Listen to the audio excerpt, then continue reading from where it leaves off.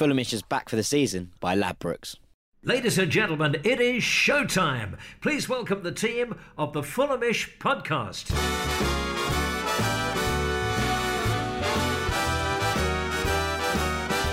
Hello, welcome to the Fulhamish podcast, the independent voice of Fulham FC. My name is Sammy James, and well, tonight we are recording straight after Fulham's win against Exeter, live from my living room, as Fulham gets 2 wins in the space of just 48 hours at the Cottage over Burnley and then Exeter.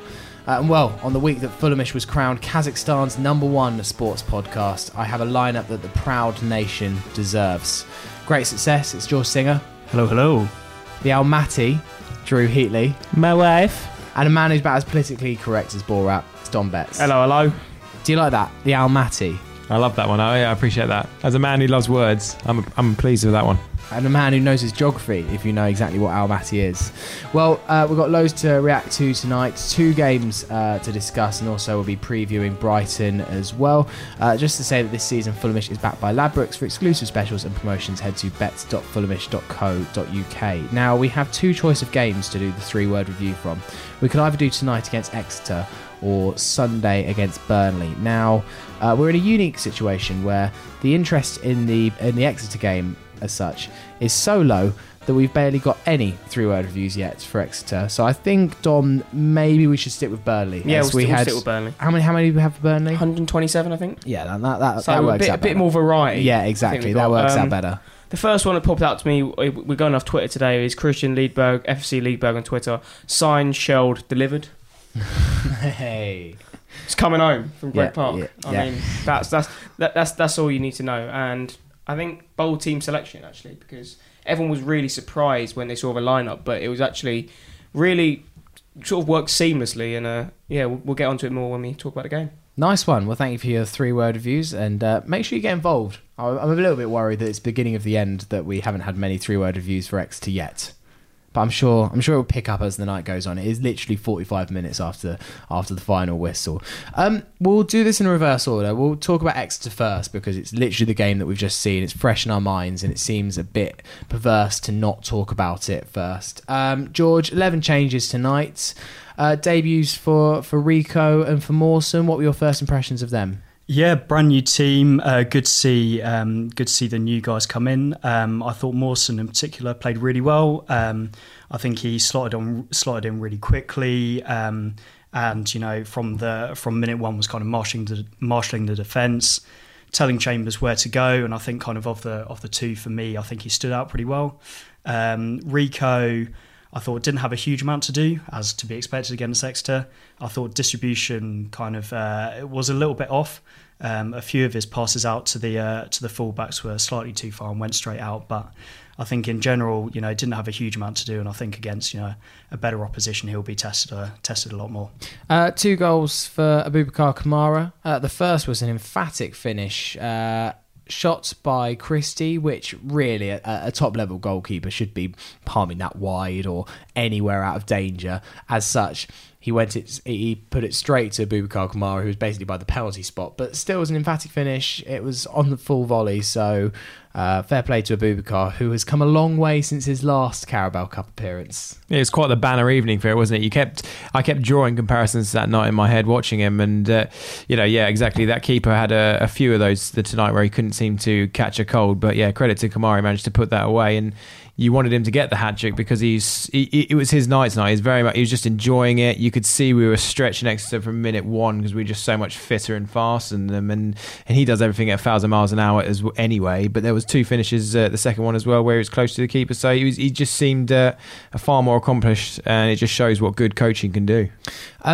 The 11 changes were made by Slav, but Dom, it's still an incredibly strong 11 that Slav put out. For me, that's a team that's still very much competing at the top level at the Championship, and might even do a job against a few Premier League opponents this year. It's great to see the depth that we have, and that if we do make wholesale changes, that we still have a very, very strong team on show. Yeah, I was actually quite surprised at sort of the alternative lineup he went for. I thought he might have gone for a more youngster-orientated lineup, just to give him a bit more experience. I was actually hoping to see Matt O'Reilly play again tonight, because if we compare obviously to the League Cup game last year against Bristol City, which was an absolute disgrace, Matt O'Reilly is one of the only shining lights in that game. But you talk about Kamara, and if you compare obviously his performance when he got sent off in that game to how he played like tonight, it shows how much he's come on, and he's not just this absolute batarang up front. He's started to sort of culture his actual technical ability, and he's starting to get goals and be influential, because we saw in the Spurs game that yes, he didn't offer anything defensively to help Joe Bryan out, but a lot of the chances we created in the game were Kamara had a part to play in it. So, and I think the midfield was obviously very, very balanced. I thought I was quite surprised actually to see Cisse sort of alive, apart from on Kamara's Instagram story. I was surprised just to see him. Yeah, but I thought him and Anguissa both played really, really well. I was quite surprised to who was going to sort of do what job, because you see Anguissa as sort of holding midfielder, but he has got the athleticism and physicality to drive forward. And I thought Anguissa, apart from when he missed it for about half a yard out from the free kick, I don't know who took the free kick. I'm not sure. Johansson. Johansson, and it was obviously well saved by, is it Pim, the goalkeeper? Yeah, I think. Yeah, and then you're testing my extra knowledge there, and then you expect Anguissa to put it back in there, but he missed. But apart from that, I thought he had a very, very solid game. And yeah, Christie, he played well, but I don't think he's going to slot back in. I thought Fosu Mensah has been better than him this season so far. So, but yeah, it was just like no one sort of was unimpressive. Although Rui Font just couldn't get that goal he needed, he just looks a striker devoid of confidence. But build-up play-wise, I thought he was fine. He was playing the likes of Cabana and Kamara very well. Yeah, I think Font, obviously his role is to help other people get into the game. The long balls up to him, he can bring them down and bring other people in play. So it's he's not the kind of guy who writes the headlines himself. For me, I think some of the central midfielders, I think especially with Dexter playing those two strikers and the attacking midfielder, Cisse was under a fair bit of pressure. They pushed quite high. It definitely felt like they were targeting him, and a few times I think he struggled a bit. So, it's from that Exeter's real main chance of the game came, and I think it was Cisse who was dispossessed, and the name of the Exeter player who hit the post escapes me.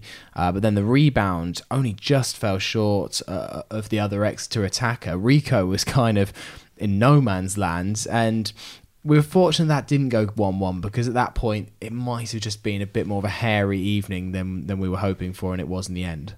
It's a strange one. It's a bit of an anomaly, because the whole sort of game had a sort of an aura of a training match. Really, it was. We were so confident for the majority of the game that sticks out, as a bit of an anomaly. But Rico did. He was actually on the whole quite good. There was a moment though on 20 minutes while I was watching.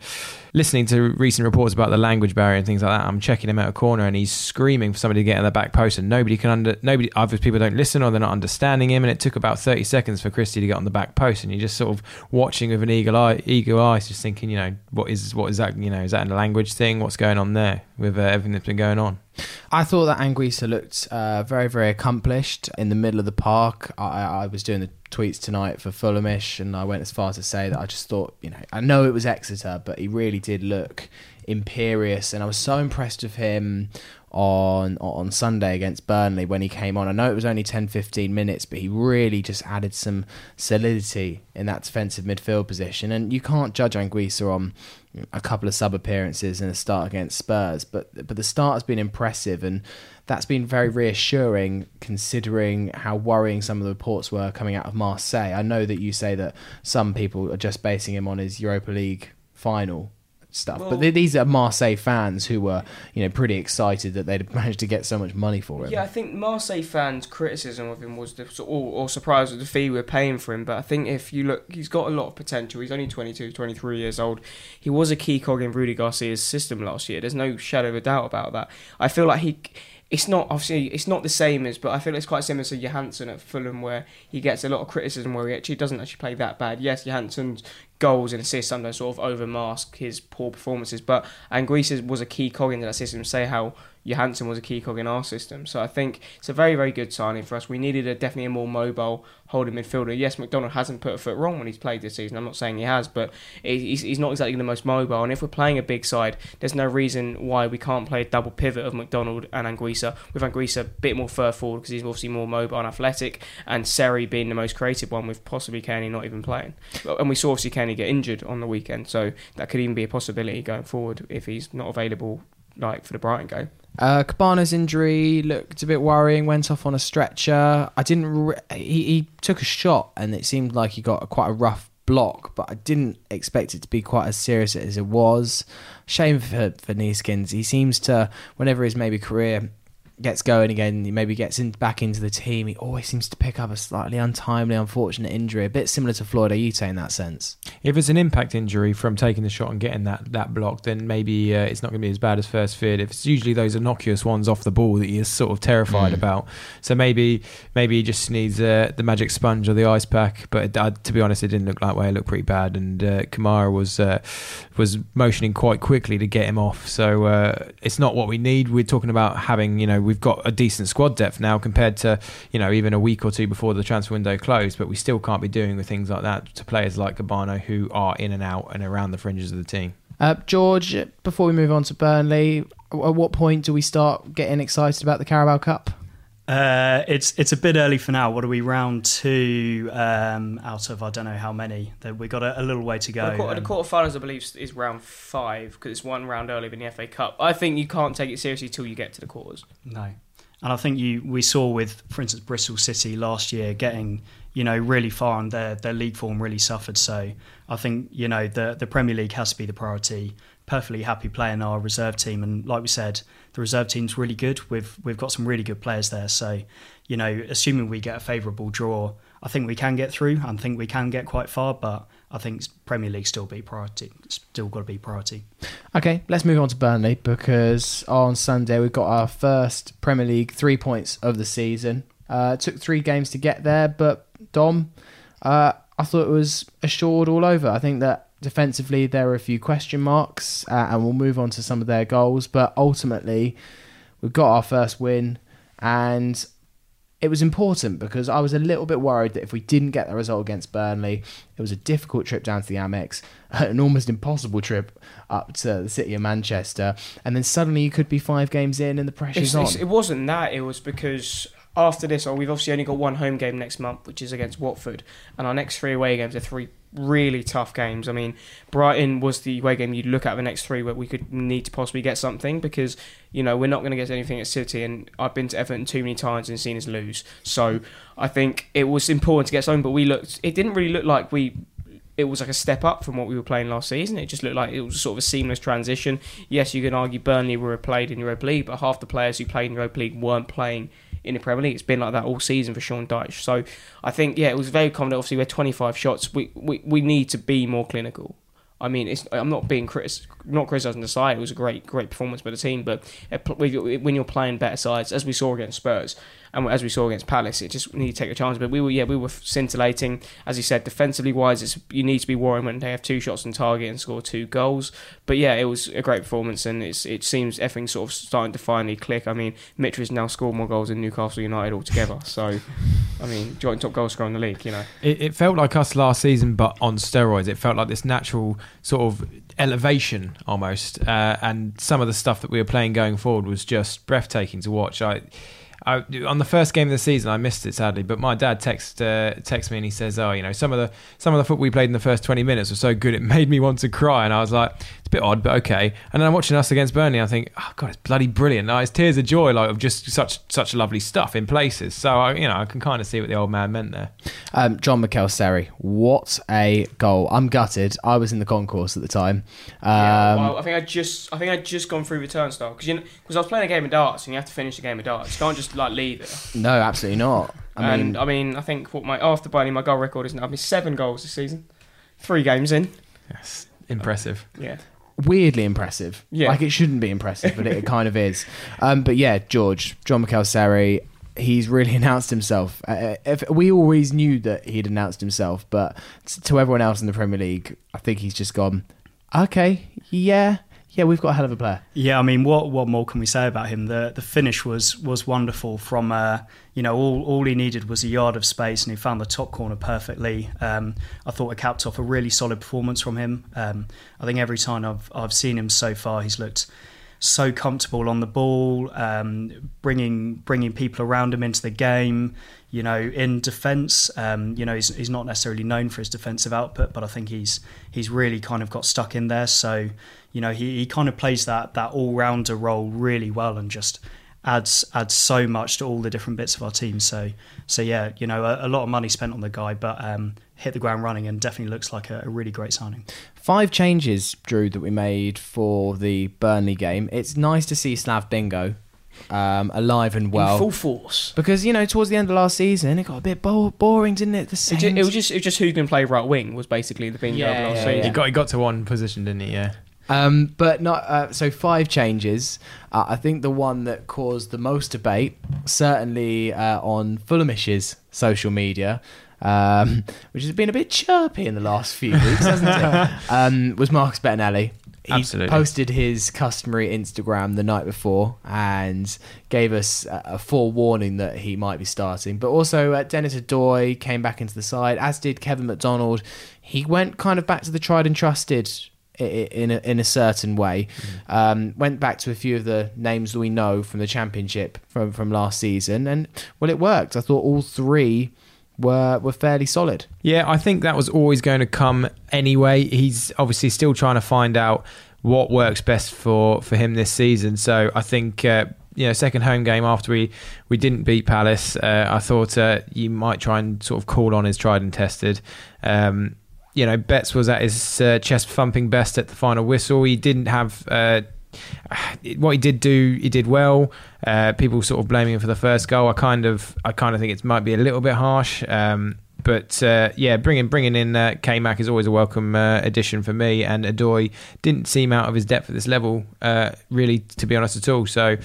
It all paid off quite well for him, obviously. My theory a little bit, George, with bringing back some of the Championship faces is maybe something you're going to disagree with, but Burnley, to me, play like a very good Championship side. In the way they play, it's a style that we came up against time and time again in the second tier. Now, obviously, Burnley are much better than any team that we faced last year in the second tier, but you've got a big striker up front, you've got pacey wingers, and it's 2 banks of 4, and they're going to go direct. So for me, it seems sensible to go to a core of a team that knows how to play those kind of teams. When you've got Kevin McDonald, Dennis Adoy, Marcus Bettinelli, it seemed for me that actually Slav was using his squad to match the opponents. I don't know if there's some sense in that, though. Absolutely. I think, the time the Bettinelli and Adoy and the rest of the back 4 have spent playing together last season is definitely going to help, especially against the big forwards of Chris Wood, who was always going to be a challenge to keep quiet. I thought we did pretty well. Like we said, we kind of limited them to only a handful of chances. I mean, yeah, they scored from them, but that's Burnley. They're clinical. So I think in defence we played the right way with a solid side who knew each other, got that good communication between them and could keep the forwards quiet. I thought in attack, for one of the first times we saw, I'm not quite going to say a slab plan B, but it's like a plan AI or something like that, a little tweak to the plan A. An addendum. Yeah, something like that with rather than like a 4-3-3, more of a kind of 4-3-2-1 with Schürrle and Vieto kind of moving more centrally and packing the midfield, because I think Burnley were always going to play that kind of compact 4-4-2, and we need the quality players who can get around them, really comfortable on the ball and can break those lines, because otherwise that's where Burnley do their job, is kind of strangling other people's attacks. Dom, talk us through Burnley's first goal. Were you there for that one? Yes, that was one of the 2 goals I saw, actually. Okay, well, it was a few worrying moments given away by Lamarchon, and then Bettinelli and Adoy sold a little bit easy by Hendrick, although I still believe it was a bit of a fortunate ricochet to go back to Jeff Hendrick in literally the perfect spot for him. Yeah, you can look at it that way, but I'm just saying if Fabi makes that mistake, there's going to be absolute outcry from the Fulham fan base. Yeah. There is. Like, for me, Bettinelli didn't play any better than Fabregas all season. But I think what helps is Bettinelli obviously speaks English, which always does help. But I mean, I think his command of his God's language, eh? Yeah. The only language there is. But no, one of the main things is Bettinelli obviously has command of the box. The players understand who's playing with the likes of Odoi, who sort of knows how Bettinelli is, and I think that really helped. So I think it's just luck and a bit of poor defending. But because I thought Le Marchand had quite a poor game as opposed to what he did against Spurs. I thought he was our best player against Spurs. But yeah, no, I think it was just a generic Burnley goal, if I'm being perfectly honest. They don't exactly score beautiful goals, but again, I mean, it's just annoying that every time Burnley went forward, which was twice, they looked like they were going to score. But I didn't think you can put a huge blame defensively. I think you make a good point that it was just sort of a lucky ricochet. But Bettinelli, I think, does go down too early. I think there's a concentration thing there as well. Both Burnley goals came within a few minutes of us scoring a goal, and I think obviously you're at your most vulnerable once you scored, and that's a cliche because it's true. And I think the scoreline overall just perfectly encapsulated where we are at the moment with the first 11 that the combinations that we're trying. We're devastating going forward, but we still got those frailties at the back. But hopefully we can fix some of the frailties at the back. But what you need in the first instance is some attacking potency, and that is harder to kind of teach and eradicate. It's harder to kind of develop that. I think with the defensive frailties, I think it's due to none of them have played together before. I think that's something, it's not necessarily been overlooked, but it's something that's not been stated the importance of, because we've had, over last year, we knew what our back four was going to be, especially from January onwards. You knew it'd be Target on the left, Fredericks on the right, and in the middle you'd have Riemann and most likely Dennis Odoi. Yeah. And I think because we've brought so many sort of additions in, they haven't had time to work together. I think once we have our established back four, which I think we will, I think it's going to be, I would presume it's going to be Bettinelli in goal, which I reckon till October, probably November maybe, and then Rico, once he's learnt a bit of how to communicate, he's gonna be it won't be Fabry because Jose Sambada's left, so that's Fabry's Fulham career over. And then you think Le Marchand, Mawson, Le Marchand, Mawson, Timothy Fosu-Mensah, and then Joe Bryan on the left, and then maybe you could potentially swap Le Marchand for Tim Ream. Depending on which way Slav wants to go. Yeah, I don't think I think Tim Ream must be given a chance. He was our player of the season last year by an absolute country mile. So I don't think. But what I've seen of Le Marchand is he looks there's no reason to drop him. Let's move on to Fulham's 2 goals late on in the first half, which kind of turned the game in our direction. And at that point, I was a little bit worried because when we went 1-0 up, I was thinking, okay, well, actually, we could be in for quite a comfortable afternoon. When it went to 1-1, I was like, okay, but then Burnley, were growing into the match, and I was getting worried, and it was a really key point for Fulham to get the goal. Came from a corner. Suddenly we've become quite good at corners. That's happened out of nowhere. Lovely training ground move. Kearney with a golf chip to the back post. Hearts sprawled all over the place, and Mitro just nods it in, and suddenly kind of the momentum was back with us. Lovely. Yeah, I think it was really good to see, and I think set pieces for so long has been, both in attack and defence, a real weakness of ours. I think, the longer we've had Slav in charge, our defensive set pieces have got slowly better. But in attack, we saw with England at the World Cup, having a good attacking set piece makes a huge difference. It can buy you goals out of nowhere, and that's where it's great to see, they've clearly spent some time on the training field to write that one up, and hopefully there's more to come in the rest of the season. I mean, you speak about England being good set pieces. I mean, you talk about attacking partnerships. I mean, Colombia just had Juan Quintero and Jerry Mina.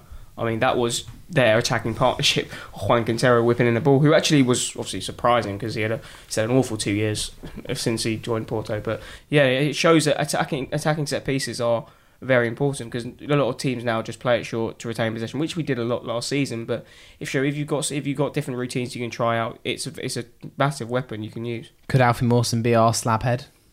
Well, I mean, he has got a good goal scoring record relatively for a centre back. Yeah, he does. I mean, there was that one goal he scored for Wickham, which was an absolute screamer. Yeah, where he scores from about 20 yards. We also scored a lovely volley for Swansea last season. I seem to remember. So I think he's definitely a tool we need to utilise, especially from set pieces, because we're not going to have 60-70% possession in every game like we saw against Spurs. So the set pieces we do get, we need to make sure we take advantage of. Last season, we got a bit frustrated that Fulham didn't make more of the counter-attack, especially at the start of the year. Now, the third goal was a beautiful counter-attacking move. There was some Burnley pressure. We worked it from one end of the pitch to the other. Vieto, a key part of that. The man's got pace. Severe pace. It actually went to Vieto, and his pass that he tried to find for Mitrovic got cut out. But as is so often with football, the second wave of attack is often so deadly. Tarkowski, I believe, caught napping, or might have been Ben Mee actually, can't remember. But Mitrovic with a beautiful run, but just brilliant from Vieto to play that ball to find him. I just thought it was my favourite goal of the game. Well, yeah, I think it's just because Joe Hart's in absolute no man's land, which is, I mean, it's a very common sight in football. But I mean, the ball from Luciano Vieto is just perfect ball. And yeah, when we signed Luciano Vieto on loan, it was sort of like okay, it sort of came out of nowhere. Yeah, and no one really thought. Obviously, he had the phenomenal season he had at Villarreal 3 seasons ago now, I believe, and then he's had 2 relatively poor seasons at Lecco while going out on loan. But Vieto's a very, very good player going forward, and he's he's basically a good Rui Font is the way to put it. Like, he's a very intelligent striker, but the system we were playing, as you said, it's more of a 4-3-2-1. I don't want to compare it to it, but it's in a way, basically when United had Tevez, Rooney and Ronaldo, they basically had 3 forwards up front, but they could all interchange and everything like that. And I think that's what we have in Vieto, Mitrovic and Schürrle, and I think Sessegnon's going to find it very, very hard to get back into the team. Well, we've seen already that everything's up for grabs at the moment. You know, we're making 3, 4, 5, 11 changes every game. So to mark your first start with 2 assists and a display like Vieto had, like, he's shown his pedigree, he's shown his quality. It's going to be really interesting to see who settles in that front three. I mean, okay, we'll come on to it. The player ratings. The elephant in the room. It created a little bit of controversy, and Vieto's rating, I think, was 6.2 when we put it up over the weekend. Since the backlash online, as if we made these player ratings, we're just facilitators here. But anyway, I won't go into that. It's since gone up to about 6.9. Still low, that, for me. But it is low. But there was one person in the hammy end who made a comment saying, I think this is just Rui Font, and he stuck a number 1 in front of his number. And I was like, can you not see the difference in quality here between...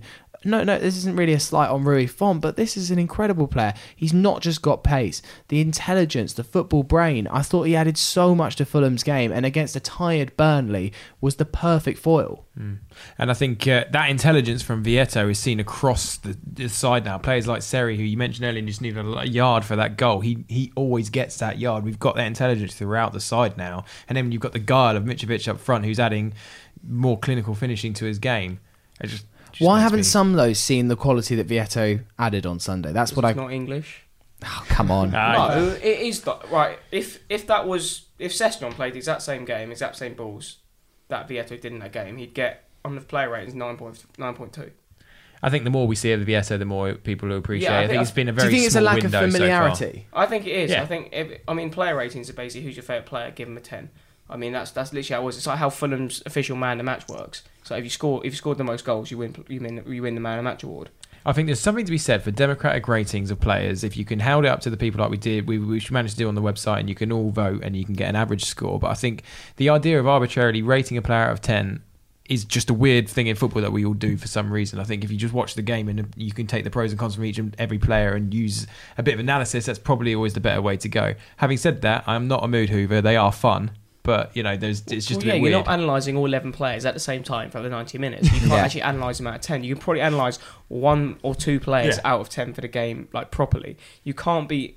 I think that's why the player ratings are ridiculous. That's why the man of the match thing's there, just so you can see who's been the best player. But again, that doesn't work because it's just whoever scored the most goals, because half people on the website haven't been to the game and just seen on match day 2. Let's go on to Tarkowski's goal. Doesn't get enough hatred for my liking. He's an ex-Brentford man. He was quite niggly as well on Sunday. I've not seen a huge amount of him, but yeah, he wound me up a little bit. So I'll be with you on that. Everyone was kind of focusing, I think, more on Joe Hart, weren't they? Yeah, exactly. But anyway, Burnley's second goal, again, it just came at... I mean, to be fair, I do love a centre-back goal assisted by another centre-back. There's something quite beautiful about it. Even though it's offside, I don't care. It's a centre-back goal assisted by his fellow centre-back. It's offside, but for me, it's offside. It's close. There was a few messages in our WhatsApp group saying, he's miles offside. I'm like, that's hard for a linesman to spot. Yeah, that's it. You got to have daylight. Well, it's one way one player's body's moving one way and one's moving the other way. So if you look at it in real time, then you wouldn't say it was offside. I think it's because there was such a severe lack of celebration why everyone was sort of so confused by it. But I thought it was just it wasn't bad defending in an extent. I mean, he was trying to catch him on the. Where's the man at the post? It's so it's a good set piece. The guy who's on the post, Burnley guy, ran back across and Tarkovsky overlapped past him. So it's the Fulham guy on the post got drawn back with the first run. So it's a good set piece move. It's what Burnley do. They're good at set pieces. They have runs crisscrossing over each other and you confuse the defenders, and that's how you found the half yard of space which you needed. Second half, I thought that Fulham were pretty dominant for the whole thing. I don't really remember too many clear-cut chances, although I really thought, Dom, at some point we were going to be punished for the lack of clinical edge. Schürrle was just not understanding the concept of passing the football. I mean, he was a bit greedy. He had 11 shots. He was, but it's a little bit wonderful at the same time. I read a stat that today he took in those 90 minutes on Sunday. He took 1.5% of the whole Premier League shots on his own, which is just there's a beauty to that. Also, it was just like when you're playing pro clubs and you beat one man. It's like now you got to have a ping. Yeah. It's just setting up within 30 yards. Like you have to have a shot. I mean, that one that hit the crossbar would have been a phenomenal effort. But to be fair, it's not like Townsend's against Liverpool where it's dipping in. It is rising and hits crossbar. But like Schürrle was just, and even his goal, I was like, why have you gone for the near post? Like, what are you doing? Just go for the far post. Well, it's the one which he gets played through and he's one-on-one with Joe Hart. I think the ball's coming across the box from the left-hand side and he hits Joe Hart's legs. And I remember thinking at the time, like, Burnley are going to equalise in the 89th minute here, 100%, because you cannot really get away with missing this many chances. We did get away with it, but it's something that we've got to work on. And I think that Schürrle, as fun as it was on Sunday, you know, if it's games where we're getting the chances are few and far between against one of the top six sides, need to be a little less greedy. I think so, yeah, but I don't think we shouldn't take the shine off his performance. It was still a good performance from him. You know, he caused constant havoc there, kind of in the channels between the two banks of four, and to be honest, they didn't really know how to handle him. With Joe Bryan overlapping, who I thought, you know, also had a pretty good game. Schürrle's barely played for the last 2 seasons. Give him a few games, give him a run of games. He'll get his eye in, and like we said, I think he'll start finding the back of the net on a. I loved how much he loved his goal, though. Like the celebrations, the hammy end, he really milked it, and I'm all for that. He seems like he's in a very happy place. He seems delighted to be at the club. I think he's gonna fit in well. I've already forgotten he's Chelsea. Jokes aside, his charm was so offensive after the game as well. Completely got me. You know, he's talking about he's had some important moments in his career. He's won the bloody World Cup, and he said, you know, the goal is important to him. I do fall hook, line and sinker for all that nonsense. So I'm already a big fan of Schürrle. I'm sure, surely not him setting up the goal to win the World Cup for his country. What he said, Dom. Take him on face value. Load of bollocks is what it is.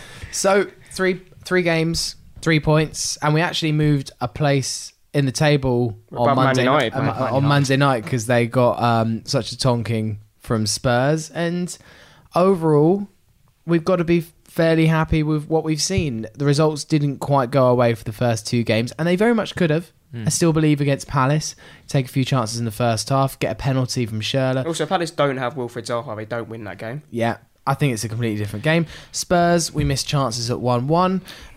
So we've played well in 3 games. We've only won 1 of them. I think it's very, very encouraging. But we needed to get those points on the board, and that was the most important thing on Sunday. I was banging the drum for a while that, you know, we beat Burnley. It's equivalent of a point a game, and you'd say that we'd had a great start if we were unbeaten after 3. Obviously, now we've got the glory of a fantastic performance and 3 points at the Cottage. So in many ways, it's better. And as you say, we've not disgraced ourselves in any of the outings we've had so far. The big test now is obviously Brighton away, which is a game that we should be looking to get a point from if we want to sort of do stuff in this league. But it's, you know, every game now is like, it's funny because in the Championship every game we're working towards a goal, and here every game we're doing the same thing, but everything seems a lot bigger. It's a bigger occasion every time, and now it's kind of like, I don't know, almost like a cup final. I don't want to use that term because I don't want to be little old Fulham, but every game just seems a lot bigger, and it's going to be a massive one on Saturday. Yeah, I think it's really important to get the first win out there because we've got some tough games coming up, and it releases a bit of the pressure. If you compare us to someone like West Ham, who are 3 games, 3 losses, again more tough games coming up. They're thinking, where's our first win going to come from? The pressure's building there, so it's really important to get that first win, get the monkey off the back. Get the pressure off, and then we can go into these tougher games, with heads held high and properly going for it. Yeah, I think if we get something at Brighton, it leaves a lot of pressure off the Watford home game, because we're basically saying, well, we're going to get 0 points from Everton and City, so we need to be targeting that win against Watford. And say, as you said with West Ham, if they beat Bournemouth in their second game of the season, no one will be saying anything. Yeah. No one will be saying anything because your first 2 away games being Liverpool and Arsenal, you're not expecting anything out of that. So I think, if we can get something Brighton, brilliant, because it just alleviates the pressure off that Watford. Yes, we need to win that, but I think it'll be a must-win if we lose this weekend. Right, well, we'll come on to Brighton in just a second. We're going to take a quick break, and we've also got some of your questions coming up too. Hello, I'm Lucas Piazon, and when I'm not winding up Reading fans, I'm listening to Fulhamish podcast. Welcome back to the Fulhamish podcast. Sammy James here with Drew Heatley. Hello. Don Betts. Hello. And on his debut, George Singer. Yeah, the first full start, yeah. Yeah, you've kind of you've made a sub appearance on the Extra podcast, but yeah, first fully fledged appearance. First start, yeah, absolutely. You will know George. He writes Before the Whistle, which is posted on the Fulhamish website every game. He gets lots of graphs and stats, and it's not just an opposition preview. It's a Fulhamish opposition preview. It's very, very impressive. Yeah, Craig Klein would love it. Is basically what it is. I reckon Craig Klein read it. Clued me up before Burnley on Sunday. Yeah. So make sure you read George's preview before every game. There's one coming up for Brighton, I presume. Absolutely, yeah, in the next couple of days. And also make sure you check out some of our YouTube content. We're nearly at 1,000 subscribers. We're not there, and I'm still angry. I'm waking up every morning checking my phone. Damn it, we're still not at 1,000. So if you don't subscribe to the YouTube channel yet, make sure you do. Just go to YouTube, type in Fulhamish, make sure you subscribe, turn your notifications on, and I'll be a happy man. There's a full-time reaction from Jack, Ben and Dom at the Old Suffolk Punch pub, where they kind of gave their immediate post-match thoughts after Burnley. There's also a fan cam that Jack Kelly did after the game, where he got some thoughts of fans outside the Old Suffolk Punch. So yeah, make sure you check that out, and there's going to be a Brighton preview, an opposition preview coming up on there later this week. It won't be in the podcast, the opposition fan interview, because bank holidays really mess up podcasts. They do not do well for my schedule. Also, got to give a shout out for the FPL League, because we have an August Manager of the Month, and his name, which I will find in 2 seconds, is the Edward Roby, whose team, Craving Cottage Pie, Good name.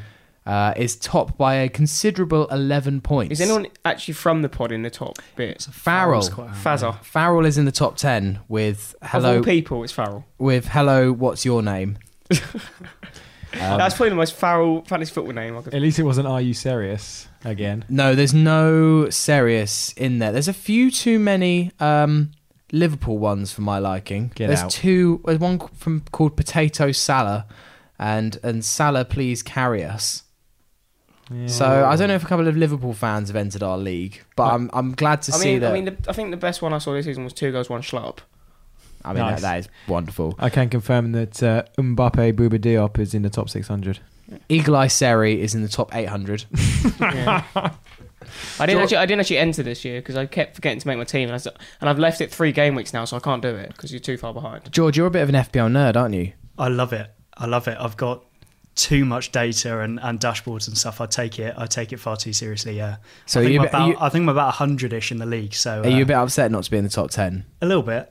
I'm hoping by the end of the season, I want to take the It's a Fulhamish marathon, crown. not a sprint, isn't it, mate? Absolutely. Well, Absolutely. Edward Roby, as you are Manager of the Month, you are the winner of our first prize. Don't laugh. What is it? What is the prize, Mr. James? It's a playoff final poster. Oh, nice. Yeah. Okay, One fair. of the playoff final posters. Edward Roby is coming your way free of charge. Get in contact with the pod. Drop us a DM. with your address, and we'll get that posted out to you. So congratulations, Edward Roby. And if you're manager of the month, or if someone else is manager of the month in September, then there'll be another Farrell's going to make prize. his way up. What's going to happen? Members of the pod are excluded from the prizes. They'll get a beer from me if they're top of the league. But yeah, there'll be a manager of the month award for September coming up. So make sure you start doing well at fantasy football. Basically, Do better. I've got no chance. I'm so terrible. I mean, a lot of people had a very bad weekend because obviously a lot of people like banged on Aguero. A lot of people had Stones. A lot of people had Sane. Nearly everyone had Richarlison. It seemed. Sent off. You get those funny weeks, then. Yeah. You? Next week it will go to time. I mean, I was at work on Saturday and the office was in absolute turmoil when Richarlison got sent off. Yeah. It's not as bad as my second week where I had Vardy and Wan-Bissaka, 2 red cards. Honestly, when Wan-Bissaka got sent off, I very nearly threw my laptop at the TV. I was fuming, absolutely fuming. Anyway, I like the fact I'm way more into FPL now. Fulham are in the Premier League. Oh yeah. And I fall into the trap of putting 3 Fulham players in all the time. You got to do it. Well, Mitrovic did bits. You need to do it objectively and just think who's going to get the most points. I know. I mean, I think the only Fulham player is probably worth putting in is Mitrovic. He's the only one I've got left now after I wildcarded in week 2, feeling ashamed of myself. Just like, Wild carded in week 2. Oh, that's not helped me, has it? But have messed up. trying to be a heavily maverick. there. If you're listening to this and you don't play FPL, you're probably finding our chat very, very boring. So let's move on to Brighton, which is on Saturday down at the Amex. Always a nice little away trip. Make sure if you're going down by train, get your tickets to Haywards Heath, not to Brighton, because you only need it to Haywards Heath. Save yourself a penny. Yeah, goes as far north as Haywards Heath and as far, I think, east to Lewis. Yeah, you can go to Lewis. I don't know about west, maybe Hove or Shoreham. Yeah, it would definitely go to Hove. But yeah, anyway, that's our little travel tips for getting to the Amex. It's a sellout, and it's going to be difficult though. Brighton got 29 of their 40 points at the Amex last season, beat some pretty big sides. I remember they got the scalp against Man United. They were mightily impressive at the Amex. It's not a place that Fulham have had great history at. I think I was there when Lasavig and Christensen scored. Scored an absolute screamer. Won 2-1, but we also got battered there 5-0. Thankfully, I wasn't there for that. That was not a good afternoon. Five losses in a row, I think, against them. Is it? Yeah. Okay, well, it's going to be difficult. It's going to be a tricky tie against Brighton on Saturday, but I still believe that Fulham can get at least a point out of it, George. Yeah. Well, I think, they're a solid team. They play pretty simple football. It earned them a good result against Man United, which at the time looked great. But with United's recent results, maybe that's kind of to be expected these days. A few kind of quality players. Glenn Murray still doing bits up front, even though he's kind of 36, 37 now. Pascal Gross, I'm assuming, is going to come back in. He got dropped against loves an assist. He does. On penalties as well. So got me some fancy points the other week, which is good. Good. But yeah, so some definite threats. Knockaert is another quality player as well. So definite threats there, but I don't think they're unbeatable. I think we've got a solid team. And I think following a couple of wins ourselves, we should go into the game confident. They've got a very stable defence, don't they, Drew? You've got Duffy and Dunk at the back, and Matt Ryan as well. They have the worst chant for him, by the way. It's like the Socceroos one. Matt Ryan's Socceroo. I mean, it actually makes me want to vomit. But anyway, excluding that, solid defence will be difficult to break them down. Yeah, and it's a solid and settled defence. I mean, we know a lot of those players from when Brighton were down in the league with us. So they've got that sort of consistency there. We've got no right to expect to do anything at the Amex, but I really do think if we... I think we should start the same team against Brighton that we had against Burnley, I think. Do you really? I do. I think... If you're gonna get a result like that, then let's stick rather than twist. I think I might be on my own in that, but I kind of think the only possible change I'd probably make would possibly bring in Anguissa, but I mean I don't think Sessegnon should come in. Not yet, because he hasn't warranted a start. No one in that front three did anything anywhere near making them should be dropped for the next game, as far as I can tell from Sunday. So, and if you've got that winning feeling, it's so important, especially in this league, to keep that. Dom, is Anguissa the only change that you would... I'm not saying I would make it. I was just saying I could see Slav making it. I don't think there's anything wrong with playing Ken McDonald, but I think away from home you might want someone a bit more mobile and athletic, because you can... Yes, Brian, I'm not saying a possession-based side, but you're going to be playing a bit more in the counter-attack maybe, and I think someone more athletic, if you're making a counter-attacking runs, might be a good player to put in. But as far as I'm aware, I don't think Mawson will play. Well, that was my next question. Is it too soon for Mawson? Yeah, I think give him until City, because I believe that's the first game off the international break, isn't it? Yes. City away? Yeah. So I think... What a baptism of fire for the lad. No, but I just think like if he gets another week, 10 days of training under his belt, then it's only going to benefit him. I mean, he looked comfortable tonight against Exeter, but there's not really anything you can judge from it because you're playing a League Two side who just can't get promoted out of that league. I mean, they were so unlucky to pull Tisdale over the last few years. But yeah, I think I wouldn't play him personally. I don't think anyone's really droppable. I don't know if I'd play Dennis Adoy because you're playing the likes of Glenn Murray, who I think would beat him personally. So I would go back to Chambers just because of the height factor. But I don't think Dennis... I actually said on the Love Dennis Sport... does leap like a salmon. Yeah, I did. I actually said on the Love Sport fan show last week, I said I don't think Dennis Doyle is Premier League quality. I think he will be a good squad player. Guy Barlow on the other sense, no, I think he'll be good. I think he should get a chance in the Premier League, and he showed that he's more than capable of playing to a level. But I think Brighton are going to be a totally different kettle of fish to what Burnley were. Burnley were knackered from you. I mean, Istanbul and Athens. I mean, he couldn't exactly get much further in any of those trips. So yeah, but they had rested with a trip to Aberdeen in the first round. No, that is also true. They didn't quite do Amka Perm or Dnipro Petrovsk. So I mean, I don't think Mawson will come in, but I'm not against the idea of him coming in, but I don't think there's really much change. Especially, I wouldn't change the front three, especially Vieto. I think will be even better away from home, in fact, because I think he'll find more space. Because I just think the team doesn't need changing, as we saw in the Championship when we made changes where we actually sort of faltered. Yeah, I think both, Brighton also play that kind of 4-4-1-1. They play without the ball. They average kind of 45% possession. So they're not a million miles away from Burnley. Slightly different style of football. But, the front three with those kind of more tucked in forwards work pretty well against Burnley. I see no reason why I should change it against a similar looking team. Apart from Slav Bingo means that there has to be changes just Absolutely. because it's Slav Bingo. Fallow will get recalled from loan and will start a centre-back. I would love nothing less. Let's do a couple of questions before we finish today's pod. You met Jack earlier and he handed you the post bag. Yeah, I met him down on Palace Road and he just handed it over. He was going towards Hammersmith, I was going towards Putney, Yeah, it works out. The old switcheroo, as they say. Nice stuff. The first one is from Weekly Geekly. It's like, what a game yesterday, talking about the Burnley game. Fulham officially back. Slab Bingo strikes again, but fair play, Vieto was excellent. Not sure Bettinelli should have been back. Didn't control his box well, an awful distribution. Sure, he wasn't just talking about you there. That's why I said Bettinelli and not Betts, because his surname is Bettinelli and not Betts. So if he could use his own surname, it'd be really helpful. But still, Seri's absolutely different sauce, or Bisto, as I like to say. Okay. But his actual question is, with Seri now running the show as Fulham's metronome, does Kenny need to find a new role in the team, and where do you think this should be? I mean, I've mentioned this quite a few times actually since the start of the season. I think they are both trying to. They're not both trying to do the same job, but they are sort of within the same area of the pitch. One's on the right, one's on the left, and they seem to get caught up together too much. I thought it was a bit better against Burnley, but I do think if you're going to pick one of them, you pick Seri. I don't care if Kenny's our captain; he's been our best player for the last 2 years. You can't drop Kenny.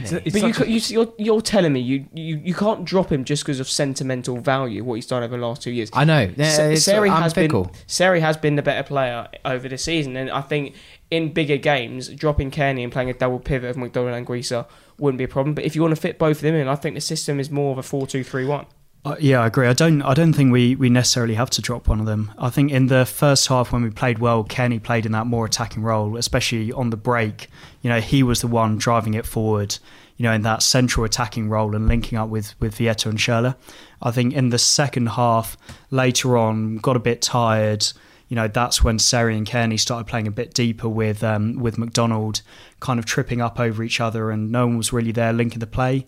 That's when you start playing the longer balls, and we lose the our possession football. I think the system we sort of deployed in the season we lost in the playoff semi-final, which actually would suit this system more. I think Kearney in this midfield three just needs to be playing more forward. He's just been in the first 2 games, he was just playing too deep. So I don't think it's necessarily changing. I think it's just telling Kearney or giving Kearney less defensive responsibility in a way. And you saw though against Burnley, he was trying to make far more difficult passes. He was trying to open up the defence, trying to, bring Vietto and Schürrle into play more. Whereas in the Championship last season, we would see him, rack up these insane passing statistics because basically all he was doing was marshalling in front of the defence and playing short passes and bringing the play kind of forward that way. But Kerr needs to kind of go back to his old role. This is the kind of way that Kearney was used under even Kit Simons, where he was used at the tip of the diamond, wasn't he? And maybe Kearney needs to find a little bit more of that old attacking self that he clearly is capable of, and we might see him actually contributing for more goals and assists this season if he does do that. I was going to say, I think you'll see him sort of freer in terms of responsibility. Like, it's funny to see the evolution of the team as we go up. He's sort of lost. He's not that fulcrum anymore that we have of our team where everything has to be sort of revolve around Tom Kearney. He's no longer by head and shoulders above the rest of the team in terms of natural skill. We've got players like Seri, of course, who are probably better than him. So maybe, if we can find a way to help him flourish in the Premier League in this new system and get some of that attacking sort of stuff back into his game, he might just have the weight of the world off his shoulders. Next question, Dom. Next question is from Alan Rostad. I probably absolutely butchered your surname there, mate, but that's what we'll go with. Despite an excellent start by Joe Bryan, if Sessegnon can't get a regular start up front, could there be a case of him easing him to Prem by playing him at left back? Why does Bryan keep being substituted? Fitness concerns? Well, he got substituted against Palace because he actually did pick up an injury. Can't speak for Spurs. I mean, Sessegnon played tonight at left back against Exeter. Nearly forgot who he played tonight. It's been a while. I do see some sense of it. If Jokanovic doesn't fully trust Bryan, I think he will go back to playing Sessegnon, and maybe that will ease him back into the team. I was chatting to someone next to me at the game tonight, who's saying, I don't feel comfortable with Sess playing left back because it denies his attacking outlet. And I said, actually, I feel the same thing, but not for the same reason. The reason I'm uncomfortable with Sess at left back is for his defensive abilities, which I don't think were that great in the Championship, and certainly in the Premier League against the quality of winger he's going to be facing. I just don't think he's the level that's necessary. Especially if we're playing this new 4-3-2-1 system, because we all know Sessegnon likes making the inward runs. Yeah, that's what sort of I think been Bryan's issue, is he's made too many inverted runs inside, where in a 4-3-2-1 you need to be bombing down the line to offer the width in the system. So I think it's just a matter of us finding the best player for the system we want to play, because yes, we love Slavbinga, but he knows once he found his system he's going to stick with it, and I think it's just finding the best fullback for the situation, because they can't be making these inward runs. We've got enough players in the midfield. We've got Kearney, we've got Sarah, we've got Anguissa, we've got McDonald, you got Schürrle and Vietto running in the middle of the park. So I think it's just finding the best forward to sort of bomb down the wing, because that's what we've been missing really, because as I said, there's no point of if the fullback's making an inside run playing inside forwards. Yeah, I think the only potential advantage of it is, obviously Sess has played up the first few games of the season, and you can tell the opposition are targeting him. They're putting more people on him, and his strength comes in attacking positions. Being in the right place at the right time, and he's struggling with loads of people around him. Maybe if he played left back and drafted in later with less people, specifically marking him, it might free him up a bit more to kind of be that extra man in attack. I guess that's the only potential upside of putting him there. But then the press are going to continue their agenda that he's a left back, and we can't be having that. You're only just getting out of that now. Yeah. You started playing him at left back again. They're just going to get so confused. Yeah, but everybody said he wasn't. They're going to start calling him Neeskins Cabano again. Oh, God. Or you can just be like the Duisburg save announcer who said Kamara scored when Cabano scored. I mean, I know he had 7 on his back, but I mean, one's an absolute brick shithouse and one's like a sort of a small sort of dinky winger. I don't really know how you can get the two confused. And at least it wasn't one when Kamara just absolutely pinged it from outside the box for the second goal. Like if it was that goal, and he's like, it's Kamara. I was like, well, it's not. I mean, but yeah, I think Sess has got a part to play, but I think, as we've seen, no one's got the right just to walk into the team. I think the only player who really can do that is Mitrovic. Yeah, at the moment he seems like the only undroppable one. Also, we don't have another number 9. No, I mean, you would have to play Rui, or the only thing I thought is, could Vietto maybe Timmy do a Abraham, job? get him in. Get him in. Get him in. Bring back Woodrow now. By the way, one thing that we failed to mention tonight, no VAR. Gutted. I know. I thought we were going to get it for the Kamara foul. I was like, how is that not being used? Like, I just wanted it for the an option. signage from the ref and then the point. Yeah. Where was the little telly? It was in the dugout. Yeah. You could just see it. There was a little monitor there, just to the right of where Slav was. Although to be fair, just because there's VR doesn't mean it's going to be any good. Because if anyone watched the Bayern Munich game on Friday night, it was an absolute disgrace. How Frank Ribery got a penalty for that, or it was just like, it's just if you're going to use VR, how can you get it wrong? It's I think to be fair, there's been so many issues with VR in the Bundesliga over especially last season when Freiburg got a penalty when the players had already gone in for half time. Oh yeah, in all seriousness, I joke about it, but I'm quite glad that the mistakes are not being ironed out in the Premier League. Yeah, no, absolutely. I was going to about to say the same thing. I'm glad we don't have it in the Premier yet. The game's not gone yet. Yeah, it's on its way. All right, well, I think that's all for the pod tonight. It's been a bit of an immediate reaction after the Exeter game, and 2 wins from 2, can't complain. Fulhamish will return next Monday with some reaction to the Brighton game, and of course after that will be the international break. But yeah, we need to name the pod. Drew, you're on the money. Our finest hour, Exeterminated. It's quite hard to say. I know, Exeterminated. Exeterminated. It's easy. Dom's got it. It's like Chelsea's goalkeeper Kepa Arrizabalaga. It's not hard to say at all. All right. All right, mate. Yeah, it's just easy. I mean, just pronounce it how it's spelt, mate. It's not hard. I just like that he's keeper the keeper. What's Kepa? Well, I know, but like level 9 reading. Doesn't work with my joke so well. Yeah, exactly. Okay, well, Exeterminated. Some of them real struggles saying it. This is not Exeterminated. It looks better written down, so don't worry. You'll see it on your screen. When you sent it to me on the WhatsApp, I was like, that looks amazing. And then I tried to explain it to Nath, who I was at the game with, and I was oh, for God's sake, I'm just going to show it to you on my phone. But okay, Exeterminated is the name of today's podcast. So yeah, we'll return after Brighton. Make sure you check out the Brighton preview with Brighton Fan TV, I believe, which is coming later. Very original name. Yeah, I know. There are no Fan TVs before, so Brighton have really come up with an original one there. To George Singer on his debut, fantastic debut. Thank you very much. Thanks for having me. Drew Heatley, as ever, thank you. I'm going to bed. And Radio Bets, thank you. It's all right. We'll see you next week. Thank you for listening. Take care. Bye-bye. Laters.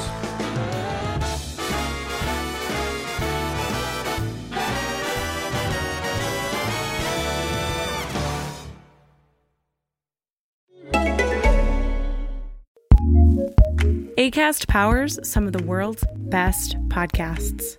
Here's a show we recommend. Hey, it's Maria Hinojosa here. And Julio Ricardo Varela. We are the co-hosts of the Roundtable podcast, In the Thick, where we talk about politics, race, and culture from a people of color perspective. That's right. Every Tuesday and Friday, we bring you the latest political news, covering the stories and issues that matter to communities of color, with amazing POC journalists, activists, and academics from all over the country. So you're not going to want to miss our coverage because we have a lot of fun. We do. Which means that on election night, November 3rd, we are going to be hosting a live virtual show to give you the much-needed POC perspective on this crucial night in our country. Follow us on social media at In the Thick Show to make sure you don't miss the updates and this live analysis. Subscribe to In the Thick wherever you get your podcasts. Acast recommends.